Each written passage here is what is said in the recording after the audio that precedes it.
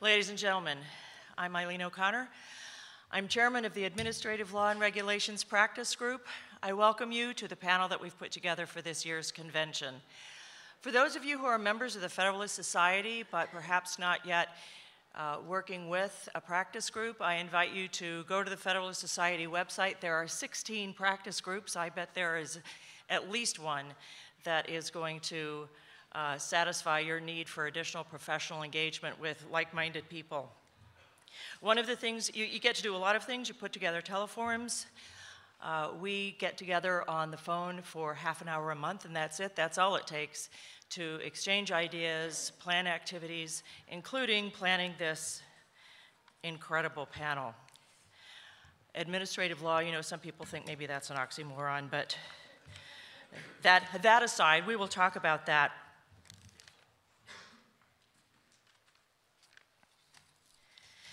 For his many contributions to modern American jurisprudence, no area of law bears Justice Scalia's imprint more than administrative law. Indeed, he dedicated his entire career to it, from teaching at the University of Virginia in Chicago to serving in the Ford administration to regulatory policy and legal writings. We have gathered together for you today a panel of experts to discuss Justice Scalia's evolving views on administrative law. And my charge today is merely to introduce to you our topic, which I've just done, and our moderator, who will introduce the panelists. Born in Cleveland to a 27-year-old Jones Day lawyer and his lovely blue-eyed wife of 3 years, our moderator was the second child, the first son of what would later become a much larger and well-known family. At the age of 4, he moved with his family from Cleveland to Charlottesville, Virginia, where his father had been appointed a professor of law. When he was 8, the family moved again, this time to the Washington, D.C. area, where his father had been appointed general counsel of telecom policy in the Nixon-Ford administration. Other government positions in the D.C. area followed, but when our moderator was 14, he moved with his family again, this time to Chicago, where his father had become a law professor. When he was in college, his father was confirmed to the United States Court of Appeals for the District of Columbia, and 4 years later, when he was in law school, our moderator became the son of an Associate Justice of the United States Supreme Court, the justice for whom a law school has already been named and to whom this entire conference is dedicated. But that is not why Gene Scalia is the moderator of our panel today.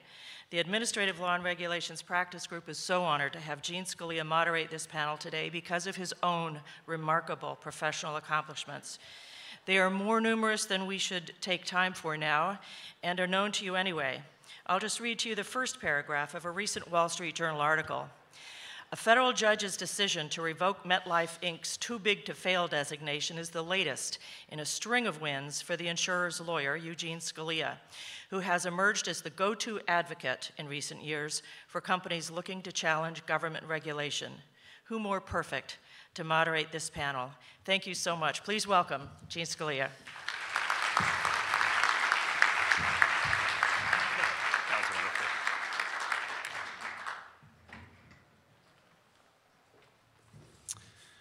Eileen, thanks so much for that introduction. It was very sweet, and we just moved constantly, every 4 years until finally my dad was able to hold a job for a pretty decent period of time, actually. As was said, there's no area of the law that my father cared more about than administrative law, and probably no area where he had more influence. He was a professor of administrative law before becoming a judge.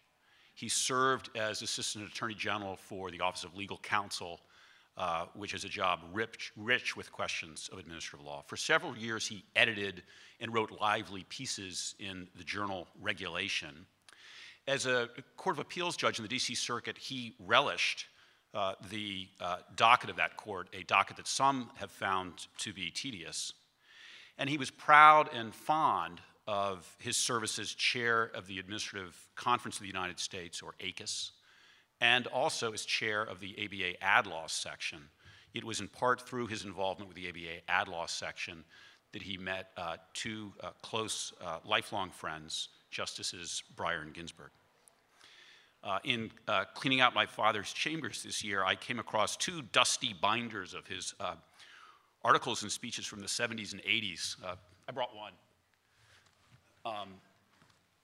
all faded and pale. From the 70s, 80s that he had obviously pulled together to prepare for his confirmation hearings to the Supreme Court. The volumes are carefully organized. They have little tabs, handwritten sub-tabs by topic.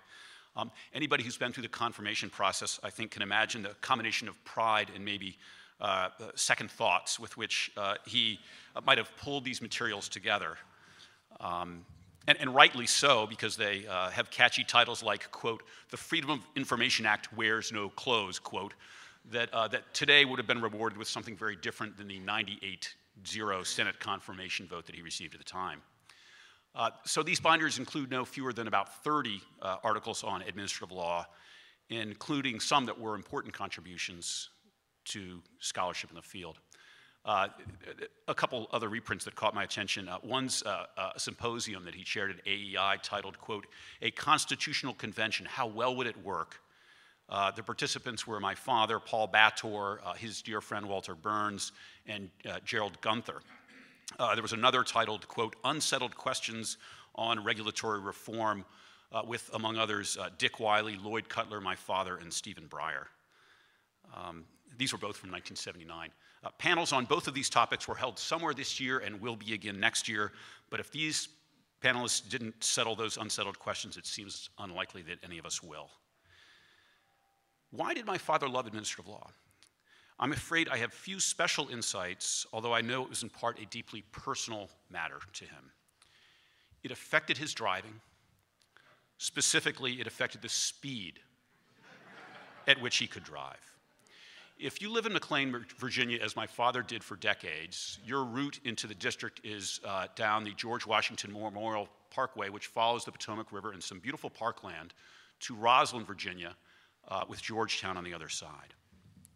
The problem is that the GW Parkway gets horribly backed up with traffic by about 8 in the morning every weekday, and it prevented my father from driving to work in the manner that his Italian heritage demanded. As, by the way, Justice Alito confirmed in one of those videos. I sometimes would drive into the district with my father as a teenager and a young man, and I learned from him on these trips that this interference with his driving was due to one man, and his name was David Bazelon.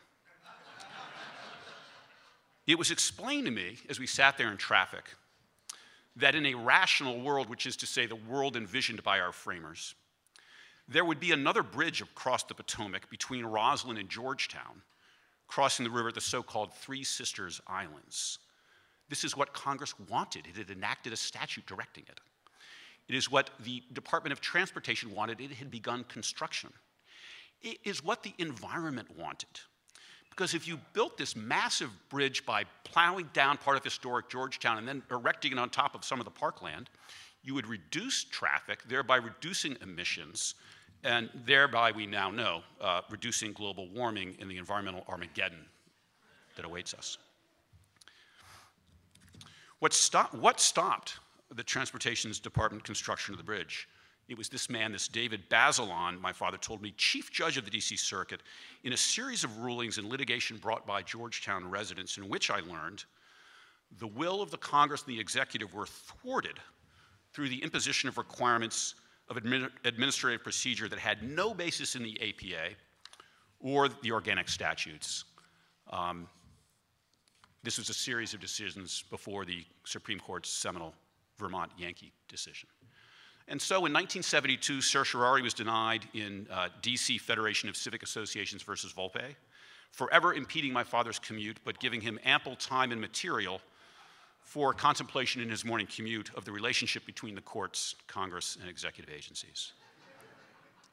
There are other reasons, more important reasons actually, that my father cared deeply about administrative law. Principally this: nothing shaped his approach to the law more than his view of the judge's role in relation to the legislature and the executive. And administrative law is the day-to-day practice and study of that relationship. That's why the passion that he brought to a case such as Morrison v. Olson, which is a case about administrative law writ large, is the same passion that he brought to many other administrative law decisions, including some that we'll hear about today. We couldn't ask for a better panel to lead that discussion. Ronald Cass is Dean Emeritus of the Boston University School of Law, where he served as Dean for 14 years. He's a former Vice Chairman of the U.S. International Trade Commission and a widely respected arbitrator in international commercial disputes. He's Chairman of the Center for the Rule of Law and President of Cass Associates, a legal consulting firm. His scholarly writing has addressed a broad variety of topics, including administrative law, and he's a member of the Council of the Administrative Conference of the United States, or again, ACUS. Ron joined my father in teaching administrative law and constitutional law in summer courses over many years, and he and his wife, Susie, have been dear friends to both my parents, including, importantly, over this last year. Lisa Heinzerling is the Justice William J. Brennan Jr. Professor of Law at Georgetown University Law Center and is also taught as a visiting professor at Harvard and Yale. She's a leading authority on administrative law, environmental law, and food law. She has written prolifically on these topics. At the beginning of the Obama administration, Professor Heinzerling served at EPA, first as climate counsel to the administrator, and then as associate administrator of the Office of Policy. She played a principal role in briefing the Supreme Court's decision in Massachusetts versus EPA, which, as many of you know, concerned the regulation of greenhouse gases by the EPA. She is a public member of ACUS. Paul Clement is a partner at Kirkland & Ellis. He's also a distinguished lecturer in law at the Georgetown University Law Center. As I think you all know, he served as Solicitor General for 3 years, and for several years prior to that as Principal Deputy Solicitor General. He's argued more than 80 cases before the Supreme Court, including many celebrated cases, among them McConnell v. FEC, the Hobby Lobby case, and the first Affordable Care Act case. Paul clerked for my father, and one of my father's delights in his later years was having Paul appear before him as an advocate. Paul's also been very generous with his time in speaking about my father this last year. Paul co-chaired with Judge Jeff Sutton of the Sixth Circuit something called the Resolutions Committee, which prepared a document called Resolutions, which were presented to and adopted by the Supreme Court earlier this month. That document is available on the Supreme Court's website. It is, I think, the single best summary I've read, at least the single best short summary I've ever read of my father's jurisprudence, and really of my father's life, and it's beautifully written. I commend it to all of you. Finally, Donald Elliott is professor of law at Yale Law School, and for years has been among the most highly regarded environmental law professors in the country. He's been on the Yale Law faculty since 1981, and currently teaches environmental law, energy law, and civil procedure. He is also senior of counsel at the Covington & Burling firm, where he co-chairs its environmental practice group. And from 1989 to 91, he also served at the EPA as assistant administrator and general counsel. Don also is involved with ACUS. He's a senior fellow, and he testifies frequently before Congress on environmental issues and has written important scholarship on the Chevron case. I must note finally, before he does, that he clerked for Judge Bazelon. I don't know exactly what year. I think it had to have been later than 1972, though. But it's possible that his active interest in environmental law results from a felt need to atone for congestion and potential environmental damage arising from his clerkship. So with that, we'll begin with Ron Cass.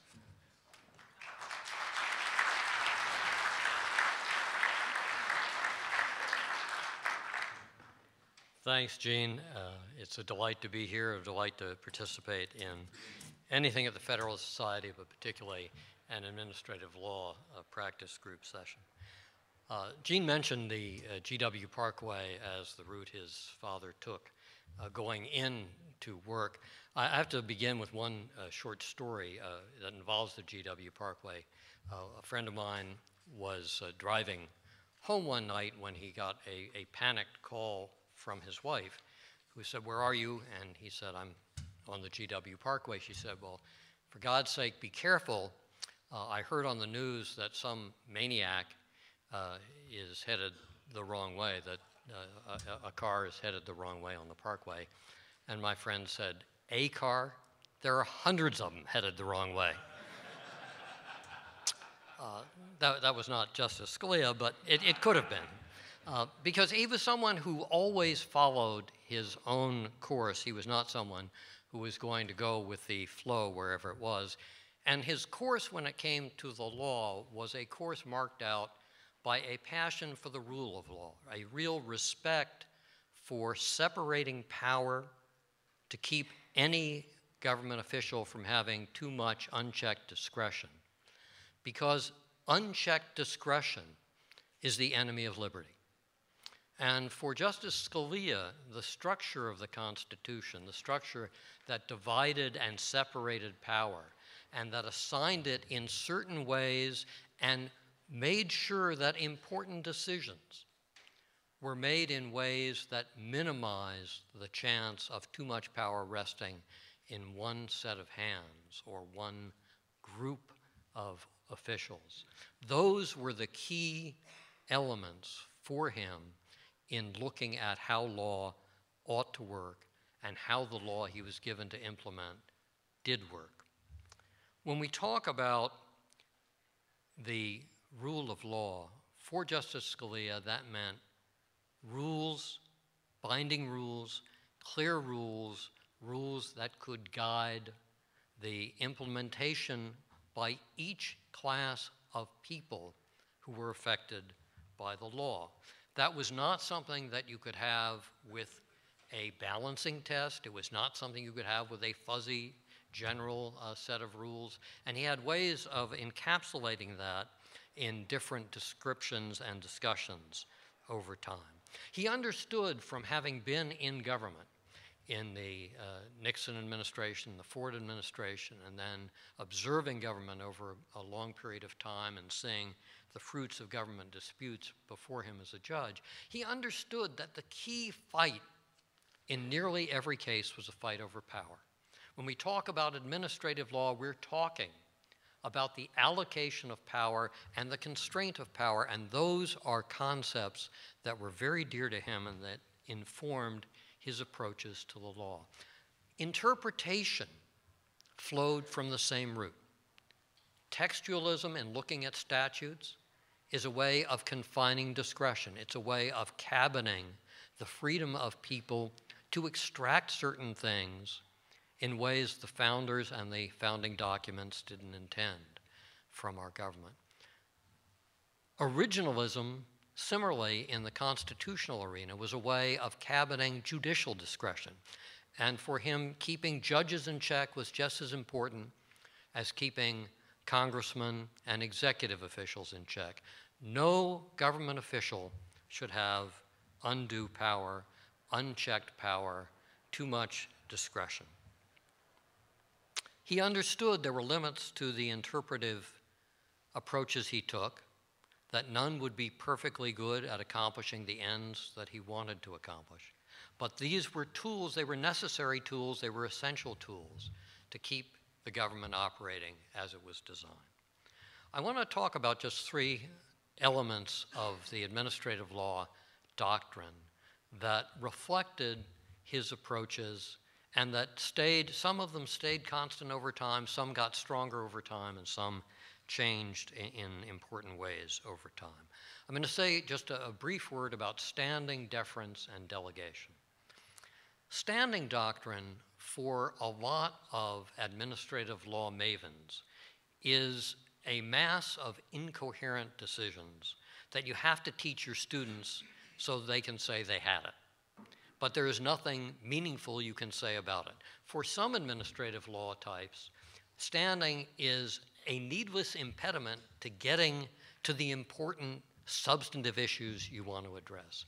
And for some judges, standing is a doctrine that gets in the way of protecting people's rights. For Justice Scalia, and for Judge Scalia, and for Professor Scalia, standing was a critical element of keeping judges in check. If you look back at Alexander Hamilton's Federalist 78, many of you may know that before he was a Broadway star, Alexander Hamilton was a historical figure. And one of the things he wrote was Federalist 78, which explained that the judicial power, which extended to telling Congress when a law was wrong and extended to telling executive officers when their decisions were wrong.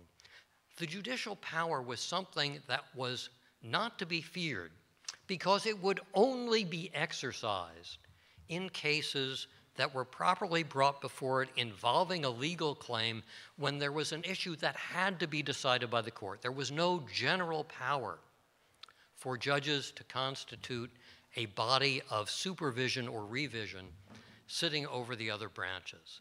De Tocqueville, when he came to America and looked at how our system worked, commented very pithily on the importance of limiting judges to deciding cases and the Constitution's vesting of the Article III power over a set of cases and controversies was a critical way of keeping judges in check. So for Justice Scalia, standing law had a very important function to fulfill, and that was keeping judges from being asked to simply revisit things that people didn't like the outcome from the political branches of.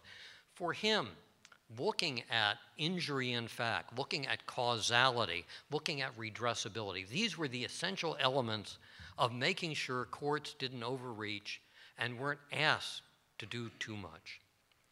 His decisions on standing are models of clarity.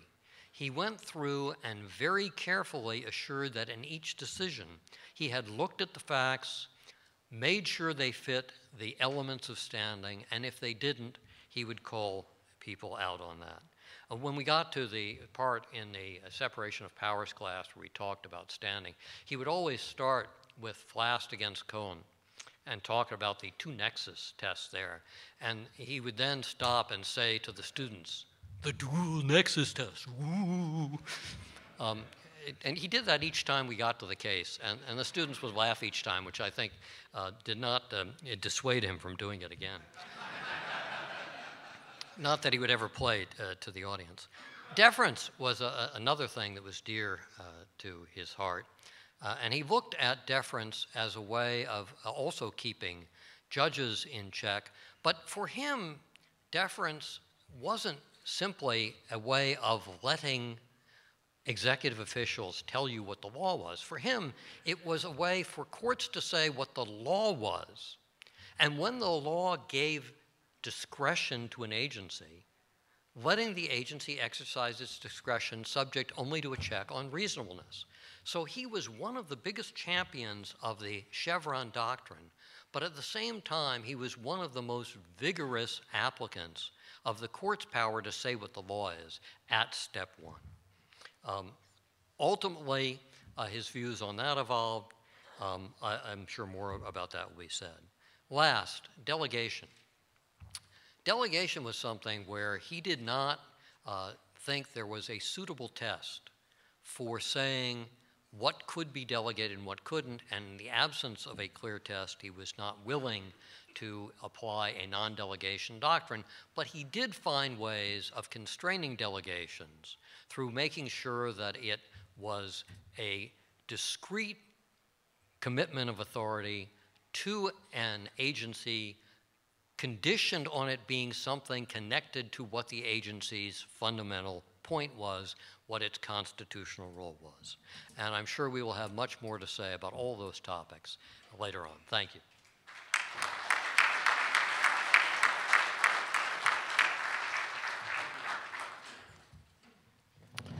Thanks to the Federalist Society for having me here this morning. I'm going to talk about the evolution of Justice Scalia's views on Chevron deference.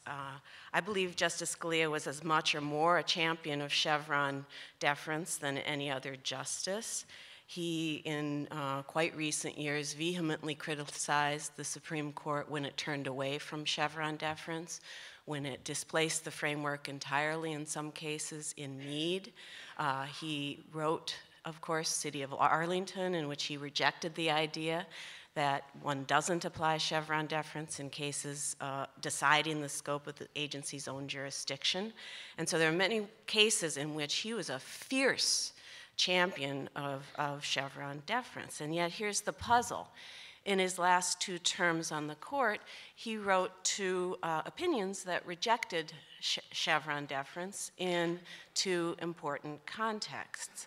These cases that I'll talk about are Utility Air Regulatory Group and Michigan versus EPA. And so you might think that he was beginning to evolve from being a champion of Chevron deference to a skeptic of Chevron deference, and yet I'm not sure this is right. I actually don't think that's right.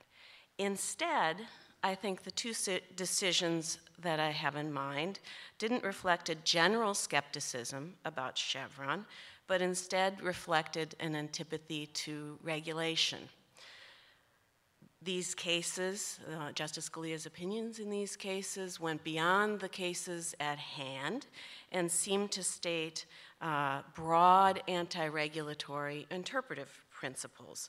Indeed, I argue in a recent or forthcoming article called The Power Canons that I believe the Supreme Court in these cases embraced new principles of statutory interpretation. And yet here's another puzzle. I think these cases embraced canons that are what Justice Scalia had earlier called dice-loading canons of interpretation.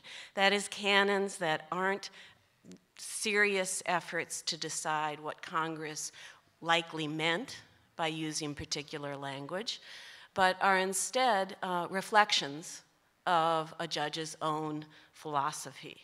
And so, again, it seems a surprise that these were opinions from Justice Scalia. He had criticized normative or substantive canons of statutory interpretation, and yet here are 2 cases in which I believe he created 2 such canons. More specifically, in Utility Air Regulatory Group versus EPA, Justice Scalia stated that with an agency charged with administering a long existing statute asserts regulatory authority it has not previously used in a matter involving large economic and political consequences, its interpretation will be disfavored. In Michigan versus EPA, Justice Scalia wrote for the court that when an agency charged with administering a statute interprets an ambiguous provision to permit the agency not to consider costs when deciding whether to regulate, the agency will likely lose as having acted unreasonably. And so these are the interpretive principles that go beyond those cases that I believe were embraced by Justice Scalia and by the court in these 2 cases. If anything, I think the second principle, and we see this in the MetLife decision, if anything, I think Michigan versus EPA will have the most broadest, I guess, significance in cases to come. In that opinion, the court looked at the word appropriate in the Clean Air Act and found that it required the agency to consider costs before regulating. The word appropriate appears 8,000 times in the United States Code. So this is a principle that, that may well have real influence in the days to come. And yet, in those cases, even though I can see these principles, in those cases, there was no real effort by the court to argue that these principles were based on what Congress likely meant in using particular words. Instead, I believe these cases were telling Congress what kind of clarity it needed to use if it wanted to produce particular substantive results. And so that if an issue was a significant issue, and if it was an issue that was relevant to an old statute, then Congress needed to use particularly plain language in giving an agency authority over that issue. If the agency was deciding whether to regulate and it had a broad authority, as in under authority to regulate in appropriate circumstances, then it needed to, Congress needed to speak clearly if it wanted to give the agency a different kind of authority. And so, to me, the problem with these canons is not that they departed from Chevron deference. We could have arguments all day long about whether Chevron was correct or not. It seems to me the main problem with these new canons is that they're asymmetrical. They're activated by regulation, and probably not by regulatory passivity or deregulation. And it seems to me this is not an objective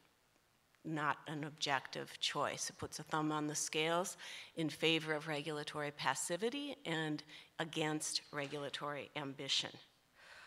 I think one feature, this is possible, I'll just put this out there, one feature of Chevron deference that might have appealed to many people was that it didn't seem to depend on whose ox was gored.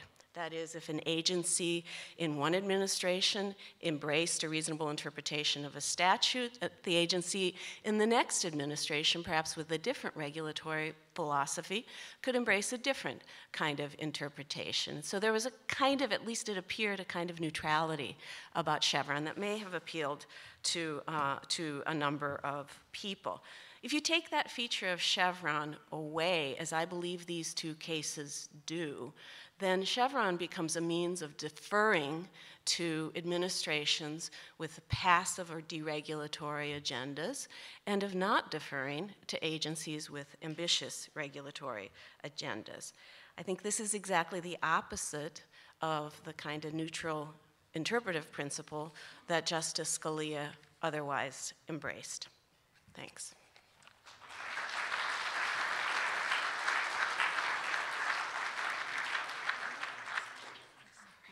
Lisa, thank you. And let me pose a question or two now, and let me focus on Michigan v. EPA, because I think that the UARG case and Whitman, perhaps, and some others that you were referring to would be good cases to discuss as part of a broader colloquy in the group.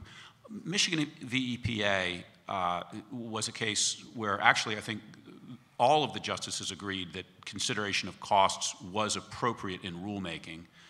Justice Kagan, in dissent, as you've noted in your piece, was fairly emphatic on that point. And I have to say, I found that decision unsurprising to the extent that it said simply that we've always, under the APA, considered the pros and cons of what the agency's doing. The agency's got to look, is this a good thing or a bad thing? What's good about it? What's bad about it? In other words, what are the costs and what are the benefits? And I had actually long thought that just kind of as a matter of State Farm arbitrary capricious review, if an agency was heedless of the consequences of its action, it was going to get in some trouble. So given the unanimity of Michigan EPA and that sort of historical pedigree to considering pros and cons, is it fair to put Michigan v. EPA in the same bailiwick maybe as you would put the UARG decision? Yes. Elaborate, please. There was a long debate in regulatory circles and on the court about the relevance of costs in regulatory decisions.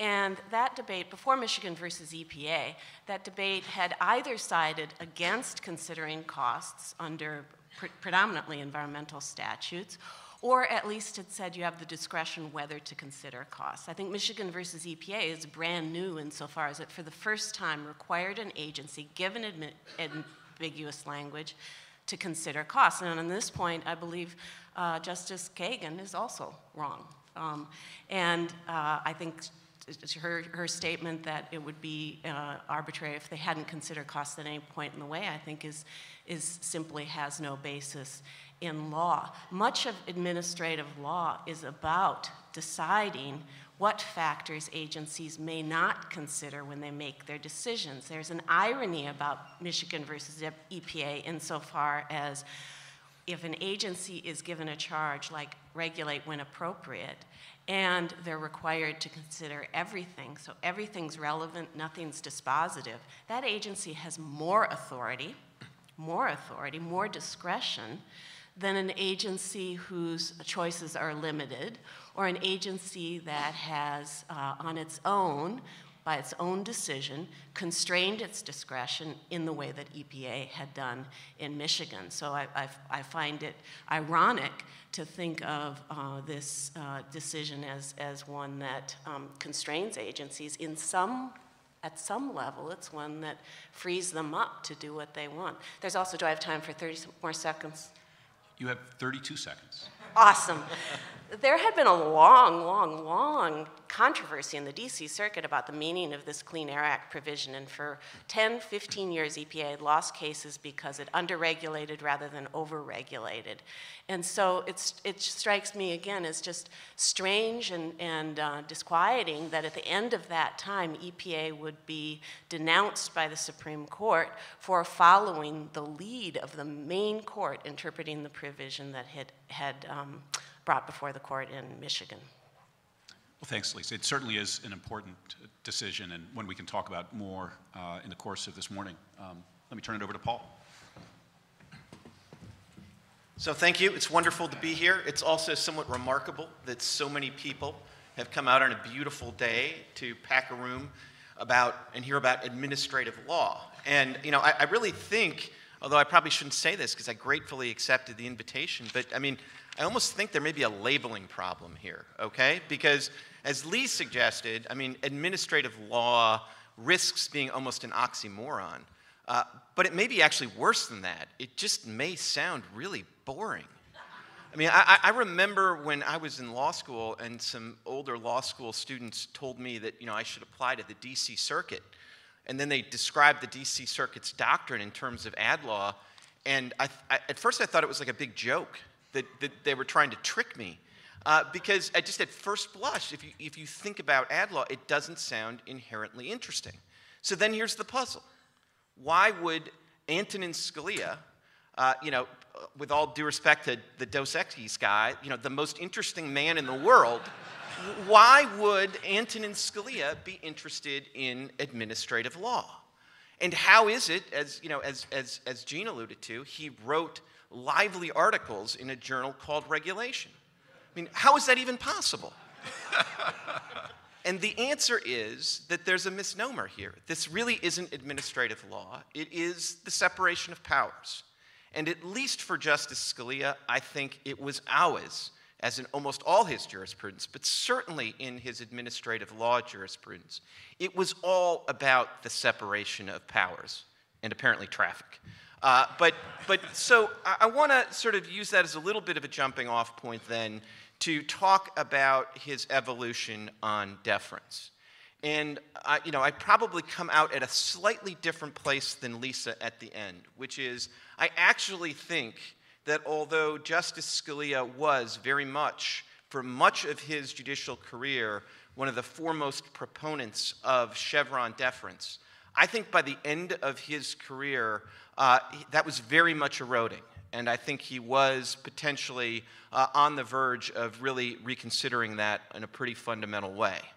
And I want to make that point really through the lens of a closely related form of deference, so-called Auer or Seminole Rock deference, where he did fundamentally evolve in his views and change his mind.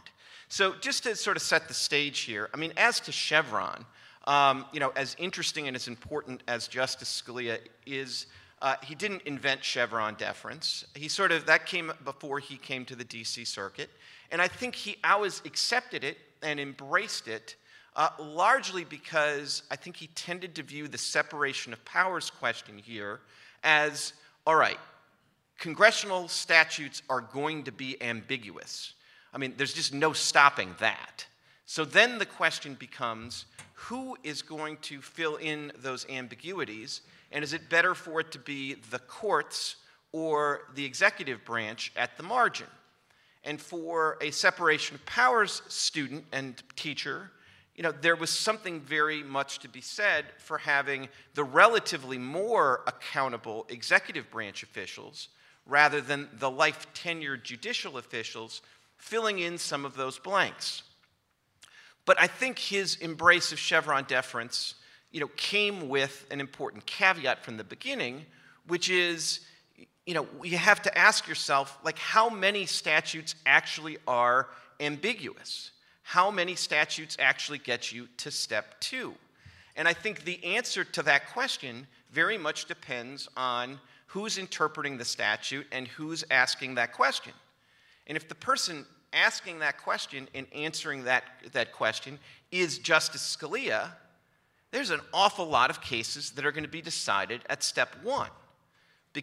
Both because of his view of textualism and his respect for the canons of construction, even some statutes that might look at first blush a little ambiguous actually answered the question specifically enough that there wasn't a reservoir of authority for the executive branch agencies.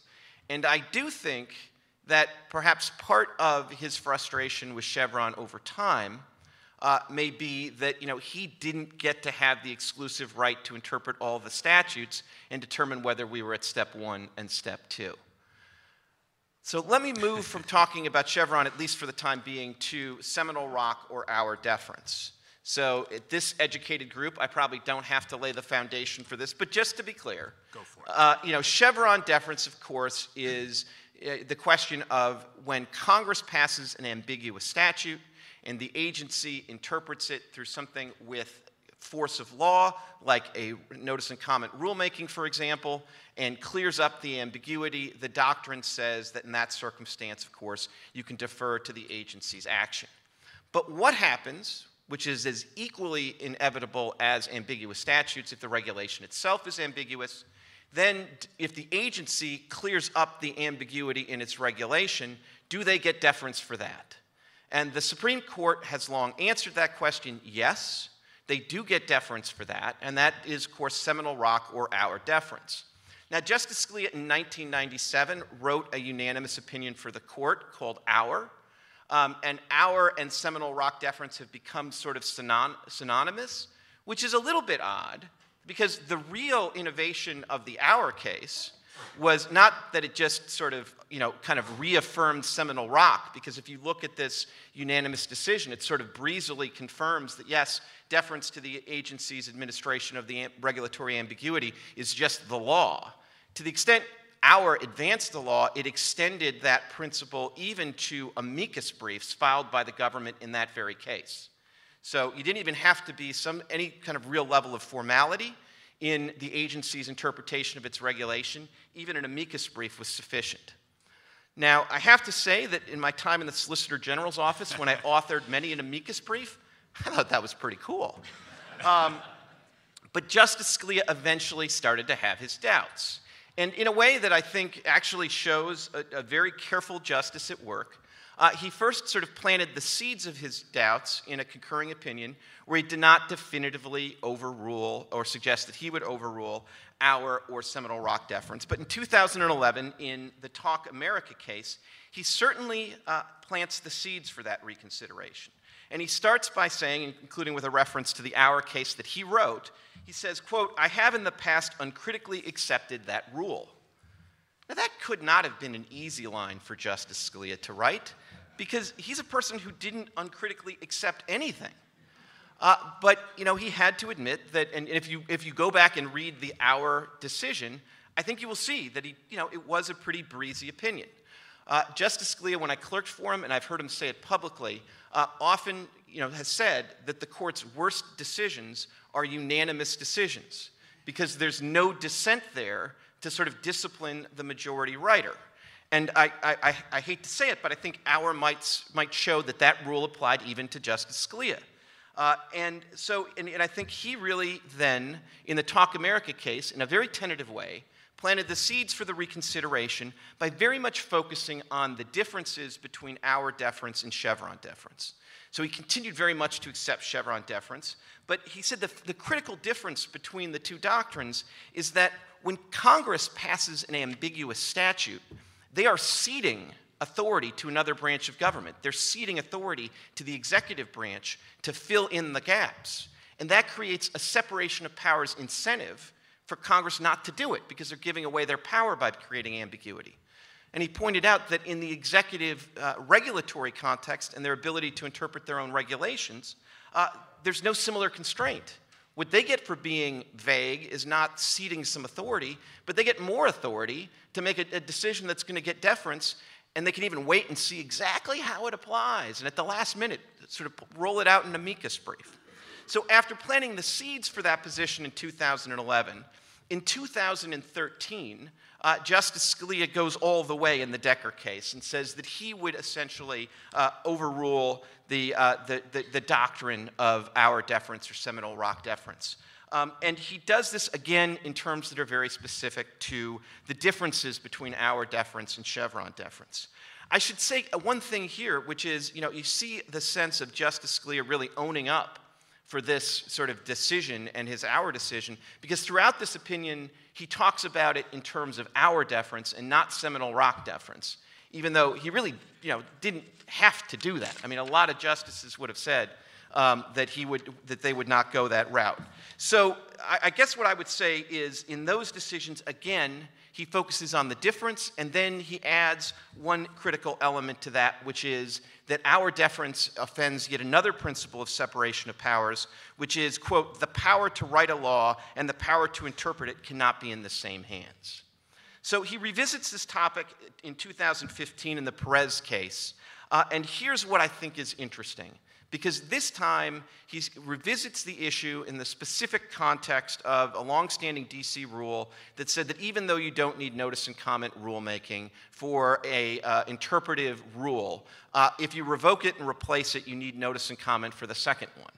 Now, the court kind of unanimously said that really doesn't make any sense. But Justice Scalia wrote separately to say, essentially express some sympathy with the D.C. Circuit rule, but say that the root cause of the problem was actually the degree of deference being given to the executive branch, and again laid at least part of the blame on the Auer doctrine.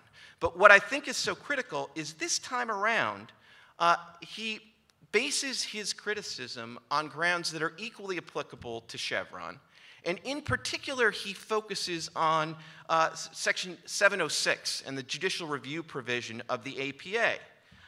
And he faults both Chevron and Auer for never mentioning 706 and its definition of the role of the courts. So I'll end by reading that provision and making one last observation. So 706 says, the reviewing court shall decide all relevant questions of law, interpret constitutional and statutory provisions, and determine the meaning of the action of the agency. So the critical thing there is there's a statutory provision that specifically says that in reviewing administrative action, that it's the role of the court to interpret the relevant constitutional and statutory provisions. And Justice Scalia emphasizes that in putting yet another stake in Auer deference. But of course, 706 isn't limited to interpretive rules, and it's not limited to agency interpretation of its own rules.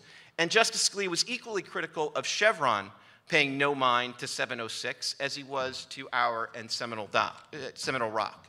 So I do think as his views evolved on Auer, I think he also planted the seeds for even a greater reconsideration of Chevron. We obviously didn't get the opportunity to see that, so I can't be proven definitively right or wrong, which is a pretty safe place to be. So thank you.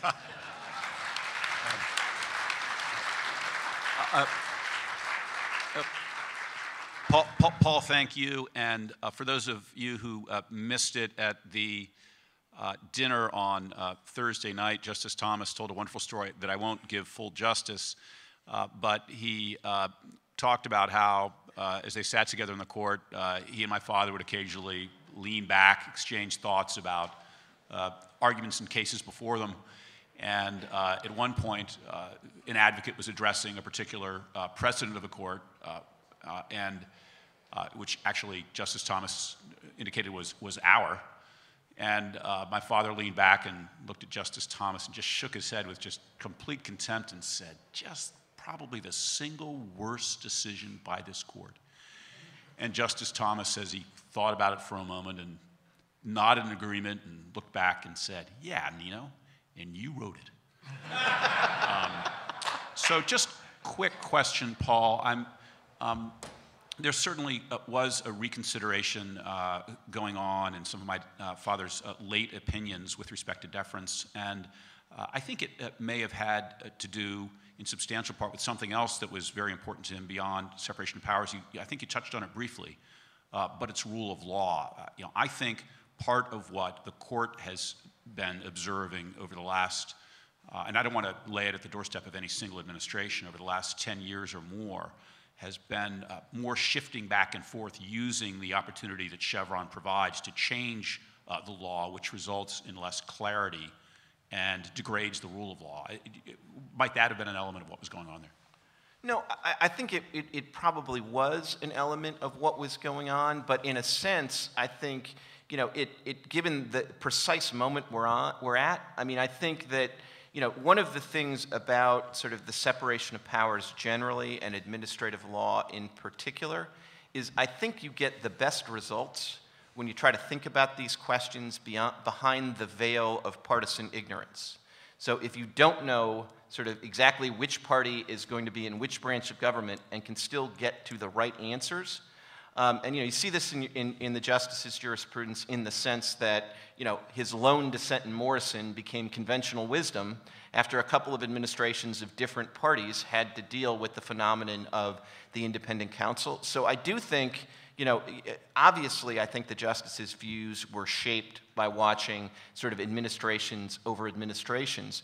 And as we sort of think about how some of the doctrines he embraced are going to fare over the next decade or so, I think it's probably a very healthy thing that, you know, we're not in a situation where one party is going to be in the executive branch for an extended period of time, and maybe even think that that's going to last for a really long time because they've looked at this electoral college thing you may have heard something about. So I just think that, you know, we're at a time where, you know, maybe things are very well situated for the whole court to be willing to take a fresh view of these doctrines of, you know, deference and exactly how much sense that makes. Thank you, Paul. Don.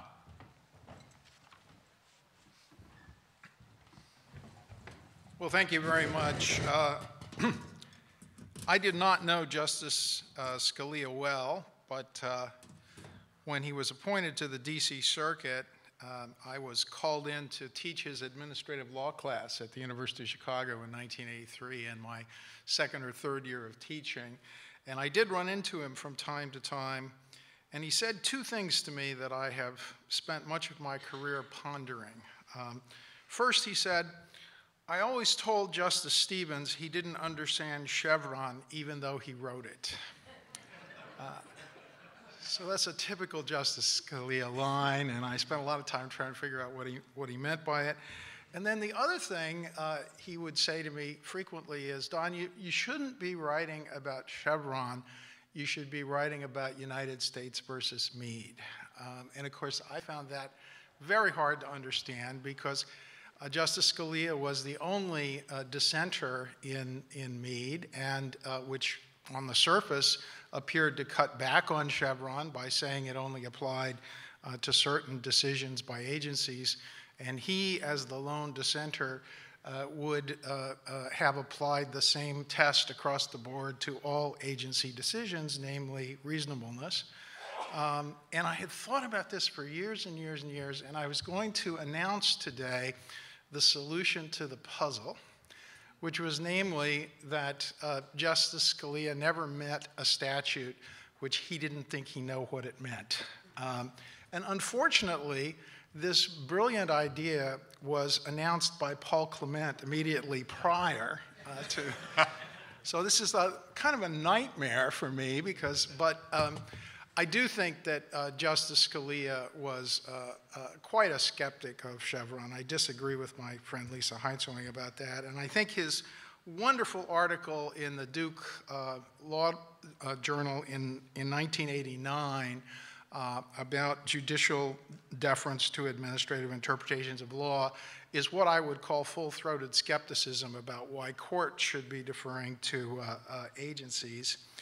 What I think he meant by saying Justice Stevens didn't understand Chevron is really that Chevron was intended originally to deal with relatively small interstitial questions.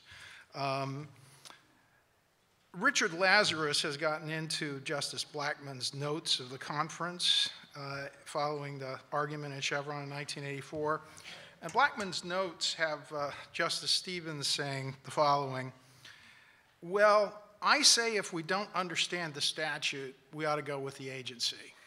So I've often wondered what American law would be like if justices actually had to announce their own opinions from the bench rather than having professional opinion writers like law clerks.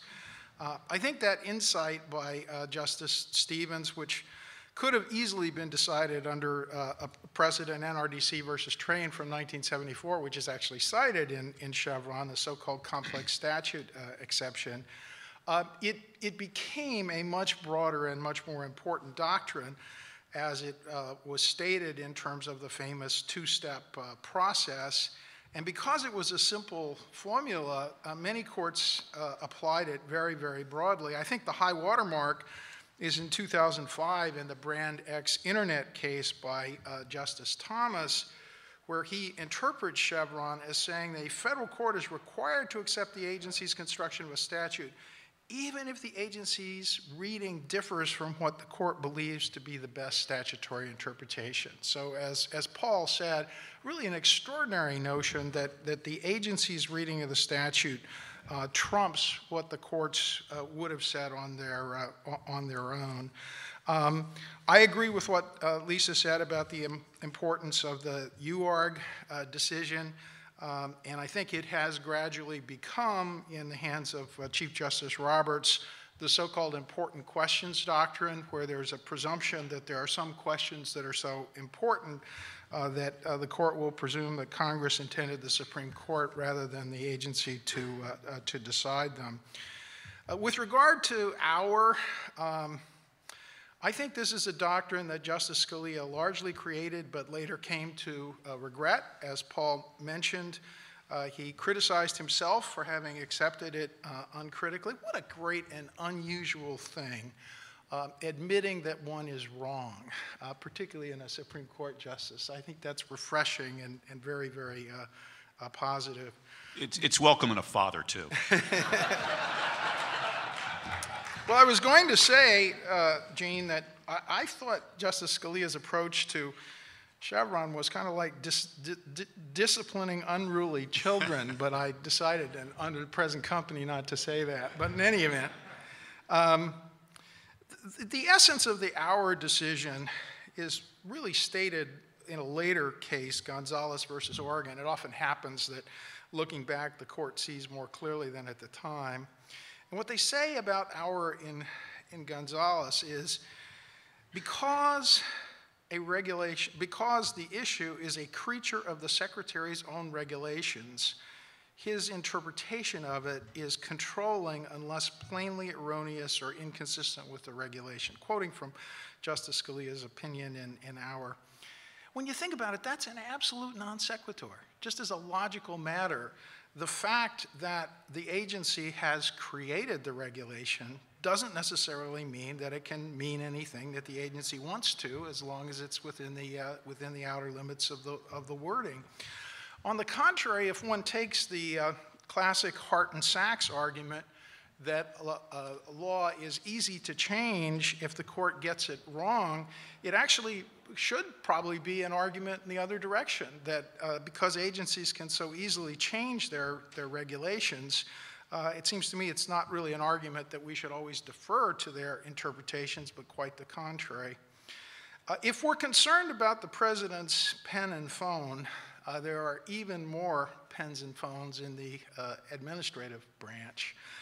And I see the Auer doctrine as being much more significant than Chevron as a potential threat to democratic government, particularly after Perez versus Mortgage Bankers, which provides not even notice and comment on changing administrative rules. And as Paul noted, Justice Scalia in his concurrence in Perez specifically called upon the court to abandon the Auer doctrine, and he built on his lone dissent in Decker in 2013.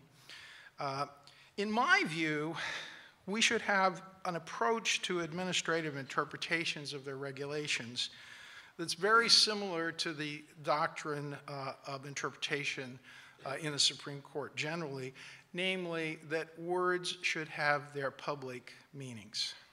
So in the same way that Ben Sass argued last night that most of us have come around to the view of originalism, that words have their public meanings and understandings, it does seem to me the same should be true for administrative interpretations. And one particularly clear example of what I think is wrong with the Auer doctrine is that where an agency interprets its rule in a preamble to a proposed rule and later changes it, it seems to me that's almost bait and switch. You comment on a rule with the agency telling you this is what it means, and then under the Auer doctrine, it can change it to something else later. So I think the Supreme Court has got to fix that. I hope that when they fix it not on a narrow basis, but with a broader reconceptualization of the Auer doctrine. I had hopes. There were 3 cases up for cert this year in which the Auer doctrine was specifically subject to being reconsidered. The Supreme Court granted cert in the Gloucester County case, the transgender bathroom case, but it specifically decided not to grant cert with regard to the question about overruling Auer. I do think Auer needs to be reconsidered, and I regret that we won't have Justice Scalia's wisdom to help us get out of the Auer jungle. With apologies to anyone who considers my metaphorical reference to a jungle as a microaggression.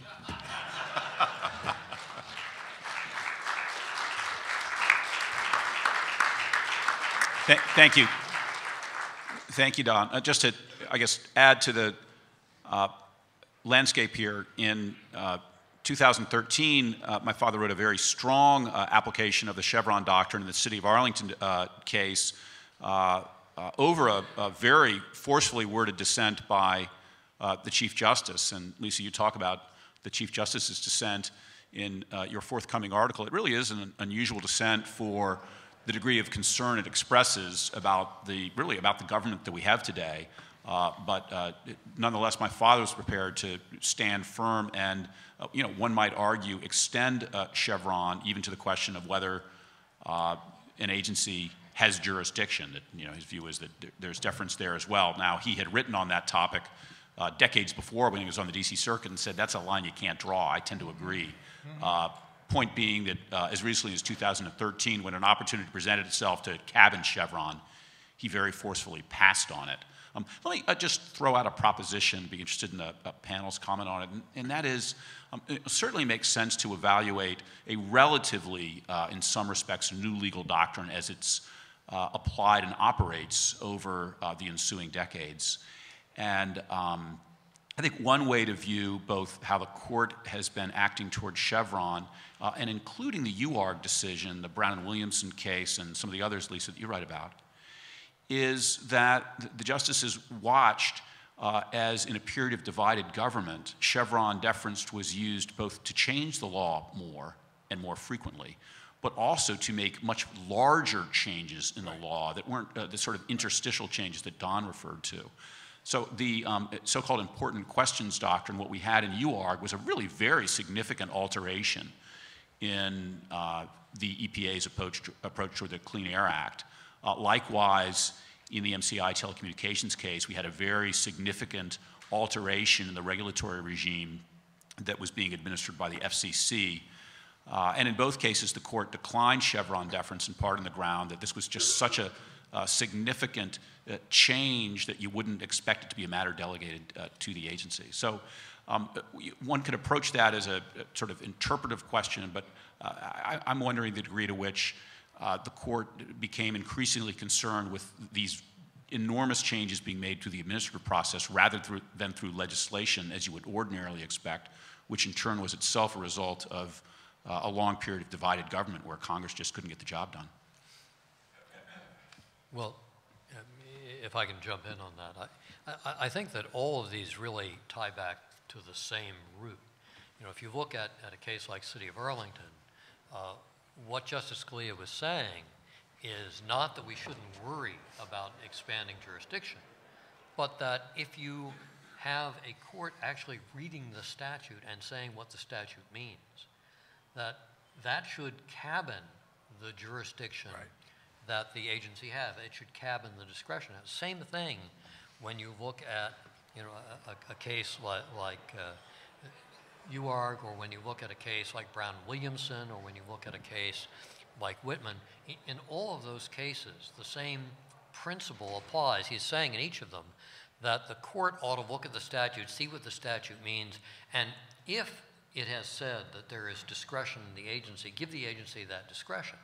But if the agency is asserting a discretion that comes from a new meaning of the statute, that in a case like Brown-Williamson, a meaning that the agency had denied for decades, that the Congress had repeatedly had opportunity to adopt and never adopted, and that previously no one had thought was in the law. It is simply, the hiding elephants in mouse holes is a pretty good way of capturing the thought that if that change really reflected what was intended, what was understood, it would have been discovered previously. Let me have just one other thing, and that is on Don's comment about your father saying that Justice Stevens didn't understand what Chevron meant, even though he wrote it. I think it's quite clear when you read Chevron that what Justice Stevens and the court were saying is that we determine what the law is, but here is an area where the law seems to be giving discretion to an agency. The unclarity is part of an understanding that this is not something important on which we have defined a meaning. But that doesn't mean that there aren't areas where the law isn't clear, and it doesn't mean there aren't areas where the law very consciously says, here's how far you can go and no further. The Stevens opinion emphasizes in Chevron so much the policy expertise on that issue, on the bubble question, that it's pretty clear he's talking about giving deference to a policy determination, not to a legal interpretation. And Justice Scalia would distinguish that from a comment that his colleague Ken Davis made. Ken Davis, who was my administrative law professor, once said that a Supreme Court case, although unanimous, was one that spoke with little or no authority because it contradicted his treatise. That was Vermont Yankee. Yeah. Yeah. Lisa? I would just say that Chevron itself grew up in an era of divided government, right? And that it's worth remembering that Chevron itself was a decision about the triggering of a NSR PSD, New Source Review, Prevention of Significant Deterioration Program of the Clean Air Act. Not the hugest question under the Clean Air Act by anybody's lights. That's also the Utility Air Regulatory Group case, question about the same permitting program and the triggering of that program. And the reason I say this is that I don't know of a neutral way to decide when a question is a significant question, a question of enough economic and political importance that we take it away from the agency, and when it's not. And my suspicion, as I suggested in my opening remarks, is that it'll turn on one's own priors, one's own political viewpoint, more than it'll turn on the meaning of the statute. Don? I think in some ways one of the most revealing things that has been said in the Supreme Court in recent years took place in the argument in the Obamacare case, the Sebelius case, when counsel was making an argument based on the classic Hart and Sachs notion that the court shouldn't worry much about statutory constructions because Congress can simply change them. And Justice Kennedy stopped counsel and said, well, is that a hypothetical Congress or the Congress we actually have? And I think from some of the discussions I've had with members of the Supreme Court, they have viewed Chevron as a way to keep the trains running in a situation of the divided government where they perceive the legislature as being incapable of performing the policy decisions that it was originally intended to be making. I think we're going to see a very big change now in the current administration when it's become possible to legislate again. And I think that doctrines like the Chevron doctrine we would expect to be somewhat more constrained in a situation in which the legislature is again functioning a little bit more actively than it has in the past. We needed to have these decisions made. I think the Supreme Court perceived that Congress was not making them, and so the alternatives were either to have them made by the agency or the court. Thanks, Don. I'm going to throw it open to questions from the floor in just a moment. I just had one more I wanted to ask myself. I would ask for those of you with questions to please make them questions. And there are many thoughtful people in the room, but those that have been invited to share their thoughts at some length are the people seated on the panel with me. But we do welcome your questions. The one I wanted to throw out, and it touches on something that Paul mentioned, but I don't mean to necessarily put Paul on the spot, and that is, it has certainly seemed that there are a number of justices on the court that are dissatisfied in one way or another, in one respect or another, with doctrines of deference, but there hasn't been, that I can tell, clear convergence around a particular criticism or a particular deference doctrine that might be the one to fall. So, for example, my father, in most cases, remained a stalwart defender of Chevron, even as, for example, Justice Thomas was very critical of it. The question I guess I had for the panelists is whether they see a particular deference doctrine around which a consensus might converge of 5 justices to change the law in a significant way, or whether instead we might remain in a circumstance where a lot of the justices have concerns with one form of deference or another, but can't come to agreement on one that they'd like to significantly alter. Well, I think the significance of the Chevron doctrine is really dependent on how large a realm you think is covered by Chevron 1 as opposed to Chevron 2. And when I finally read Justice Scalia's really masterful book with Brian Gartner, Reading Law, I realized that most questions for him were questions that could be resolved and had a correct answer in terms of the statutory language. So Chevron 1 was a very large realm, and Chevron 2, these policy decisions that are delegated to the agency because they're not really answered by the statute, that was a relatively small issue. And I think that's why he kept pointing me to his dissent in Meade. So I think that the answer to the puzzle of why he was the one dissenter in Meade is really explained by his views about statutory interpretation as stated in his book, Reading Law. And I guess I'd say just 2 quick things. One is, I mean, I do think that our could fall. So I would identify that as one. But I guess what I would also say is, my own view is that, Justice Scalia was having his doubts, but he still cared so much about administrability that he couldn't really sign on to this notion that it would be like, well, the line would be jurisdiction, because that's right. That's meaningless. Yep. And I wonder, although, at times, he would join opinions that sort of were in the important question canon. Along with Lisa, I really doubt that he could have embraced that. I mean, if he were here, I think, he would say the way you can tell a question is important is if it complied with bicameralism and presentment. And if it did, it's important, and if it didn't, it's not. So I think if he were going to reconsider it, it would be very, very fundamental.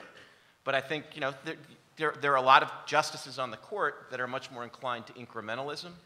So I think, what you could see is our goes, and then Chevron just gets sort of trimmed back in ways that probably would have driven the justice crazy. And in the Gloucester County case, which, as Don mentioned, cert was granted in, the court did not grant cert on the first question, which is sort of a direct attack on our, but it did grant the second question, which was, quote, if our is retained, should deference extend to an unpublished agency letter? And it goes on from there. So our is clearly in play in that case, and it'll be an interesting case to watch. So with that, let me turn it over to the floor. If you could just indicate your name, who you're with, and state a brief question. Thank you. Thank you. Hello, my name is Craig Lean. I'm the city attorney for Coral Gables, Florida. I just had a question about the practical aspect of the elimination of Chevron. I ask because, so many counties, cities, states, the entire system uses Chevron. And to the extent that they would follow suit if the federal courts eliminated it, what would that do to the doctrine of judicial restraint?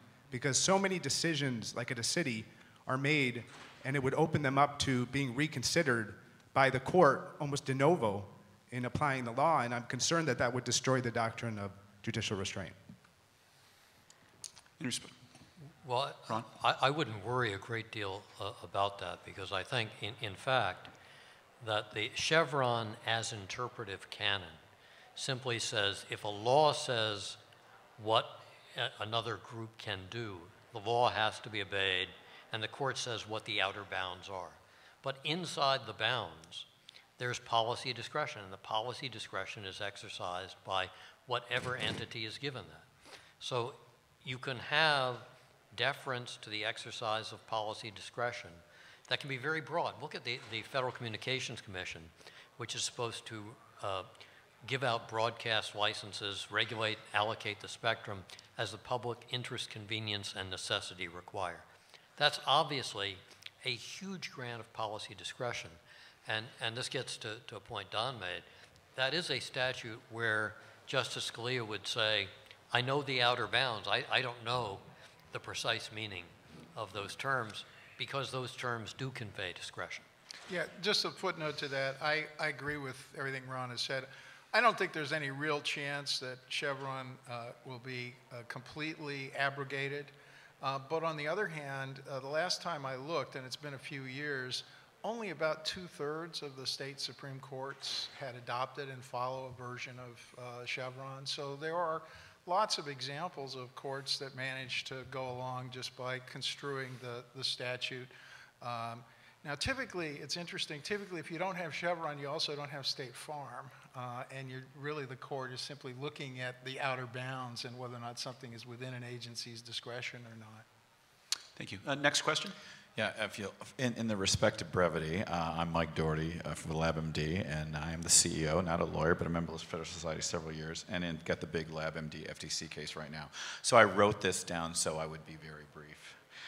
So most outside of the law are appalled at the double whammy of the APA and Chevron deference.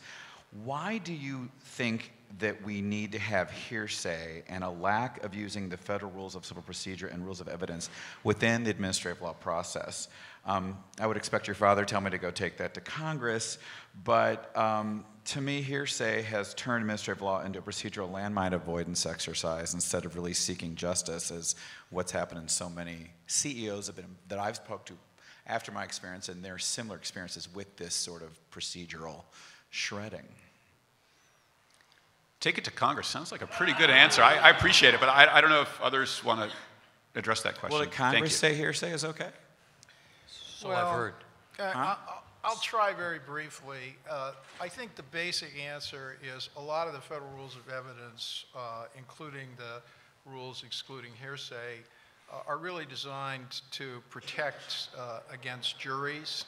And if you look at the 1975 rules of evidence, there are a lot of discretionary exceptions to hearsay. So hearsay comes in the trial courts all the time. The difference is that we don't take new evidence in judicial review of administrative decisions. We don't have a trial in the court, and we don't have juries. It's on the administrative record, and the idea is that the agency will decide what type of evidence they think is credible or not, and then the court will review that. So rather than having rules to constrain a trial court, the idea is that the agency will decide whether or not to hear hearsay. So there isn't a rule that hearsay is always admissible in administrative that wasn't my proceeding. representation, though. I understand that. Okay. Okay. Thank you. Next question, please. So I wanted to talk about the Department of Transportation versus American Association of Railroads. My name is Devin Watkins from the Cato Institute. This is specifically the concurrence by Justice Thomas, making the distinction between questions of law that could not be delegated and questions of fact or missed questions of fact that could be. And my question is, was the original understanding by Stevens in Chevron making this distinction? Specifically, INS v. Cardonza Forenza, the same majority on Chevron said that this was the interpretation of Chevron that allowed delegations on these mixed questions of fact, but not on pure questions of law. And in light of Justice Thomas's concurrence in that, I wonder if that's a way to limit Chevron to only those mixed questions of fact and not pure questions of law. Well, I'll try that. When I teach it, I point out that what they cite is Morton versus Ruiz, which is a rulemaking case. So basically, I say that they say on issues in Chevron, they say that on issues in which Congress had no specific intent, that it assimilates those to policy questions. I prefer the term policy questions to mixed questions of law and fact, but it basically says that unless it's one of these issues on which Congress made a specific decision, i.e. a question of law, then the question of law becomes a policy decision that is presumed to have been delegated to the agency. That's how I understand it. Lisa, did you want to comment as well? I just think that Chevron grew up partly because we weren't able to distinguish between pure questions of law and mixed questions of law. In fact, I've never for the life of me been able to understand what a naked question of law is, which is the old formulation in the Packard case by Justice Jackson. So I don't think that would be a useful theme going forward. What about different... I'm sorry, if we could, we have a number of people behind you. Good morning, Paul. Paul Kamenar, D.C. lawyer and senior fellow of the Administrative Conference. We were talking about Chevron Step 1 and 2, where the panel commented on Chevron Step 0, as we saw in King versus Burwell, the Obamacare case, and also going to Paul's point about when Congress passes an ambiguous statute, the question is, should it be the courts or the agencies? The larger question is, should it go back to the Congress, which is the lawmaker? And I'm talking about the Congressional Review Act, which gives Congress the right to veto regulations, and this new administration, there are about 140 regulations subject to that, and whether or not the REINS Act will solve a lot of these Chevron problems by making it a law that no regulations can go into effect at all, major regulations, until Congress affirmatively approves of that, and therefore put it back, the lawmaking back where it belongs in the Article I branch. Anybody want to tackle that? Please, Lisa? Congress always has the lawmaking authority. I've never understood this idea that Congress doesn't have the lawmaking authority. All of the agencies are created by statute and constrained by statute. Yeah, I think, though, what Paul is raising, and it's a very interesting and difficult question, is what used to be called a remand to Congress. And Lisa is certainly right that Congress always has the opportunity to step in. But I think the question is whether or not the courts should essentially make Congress resolve certain kinds of issues. And the difficulty with that is it's very hard to get agreement, particularly with the filibuster rules in the Senate. So there are a lot of decisions on which Congress is incapable of reaching a policy decision one way or the other, at least as it's currently structured. Although you could run that argument the other way and say that Chevron is guilty of contributing to Congress's dysfunction. I agree with that. I agree with that. Yeah, and I would just add, like, at the end of the day, I mean, I think, you know, there's certainly ways for Congress to pass laws that directly regulate the regulatory state, take some of this back, and that's one way of dealing with this. But the other way of dealing with this is to just, you know, as I think Justice Scalia would, be more robust at stage one, and then you can also have default rules that essentially force Congress to act if they want to do certain things. I mean, you know, you think one area you see this is when, you know, you have the potential for administrative agencies to be interpreting laws in ways that create criminal liability. I mean, there, I think, you know, Justice Scalia would have, you know, applied the rule of lenity and other things at step one to basically say, unless Congress is more clear, you have to go back to Congress if you want to put somebody in jail. So, you know, there are other doctrines that, from the court's perspective, that can force issues back to Congress. Next So, question. I mean, this is a bit of That a has to do with whether there's 60 legislative days, but I'm not going to get into those right. details with you. Yeah, but I mean, there's a divide on the court on this. John Eastman, Chapman University, and also a senior fellow at the Claremont Institute. Divide on the court on this are the concerns about these deference doctrine rooted in Article 3 concerns, or rooted in Article 1 concerns. And Justice Thomas, in one of his recent opinions, sets out that it's probably both. And if it's both, then the answer, the big question doctrine that we're not going to give deference to the agency, we're effectively going to give deference to ourselves, doesn't make any sense. And it is the concern about pushing back on that and taking up the baton that Paul has suggested, simply this divided government, Congress is not going to do it. But then we end up with lawmaking by the very entities that are not supposed to be doing lawmaking at all. And that becomes the default rule. Isn't that the big concern? And you've got to revive the non-delegation doctrine as well as pushing back on these other doctrines. There is a real need to have a non-delegation doctrine if you don't want to have agencies doing what Congress is supposed to do. And when you look at a case like Mistretta, where Justice Scalia talks about having a junior varsity Congress, it's a real concern. And that's the concern that Justice Thomas is raising in the Association of American Railroads case. A lot of the problems we have with the application of Chevron, a lot of what you see in a case like King and Burwell that drove Justice Scalia nuts in sort of creating, it's a major questions doctrine when the law is clear. Here's an area where the law is perfectly clear, but what the law is clear about is something that maybe if Congress were looking at it carefully, it wouldn't have done. It's hard to have a major questions doctrine that says, Congress, if you don't think about it, we will. And that's exactly the opposite of a working non-delegation doctrine.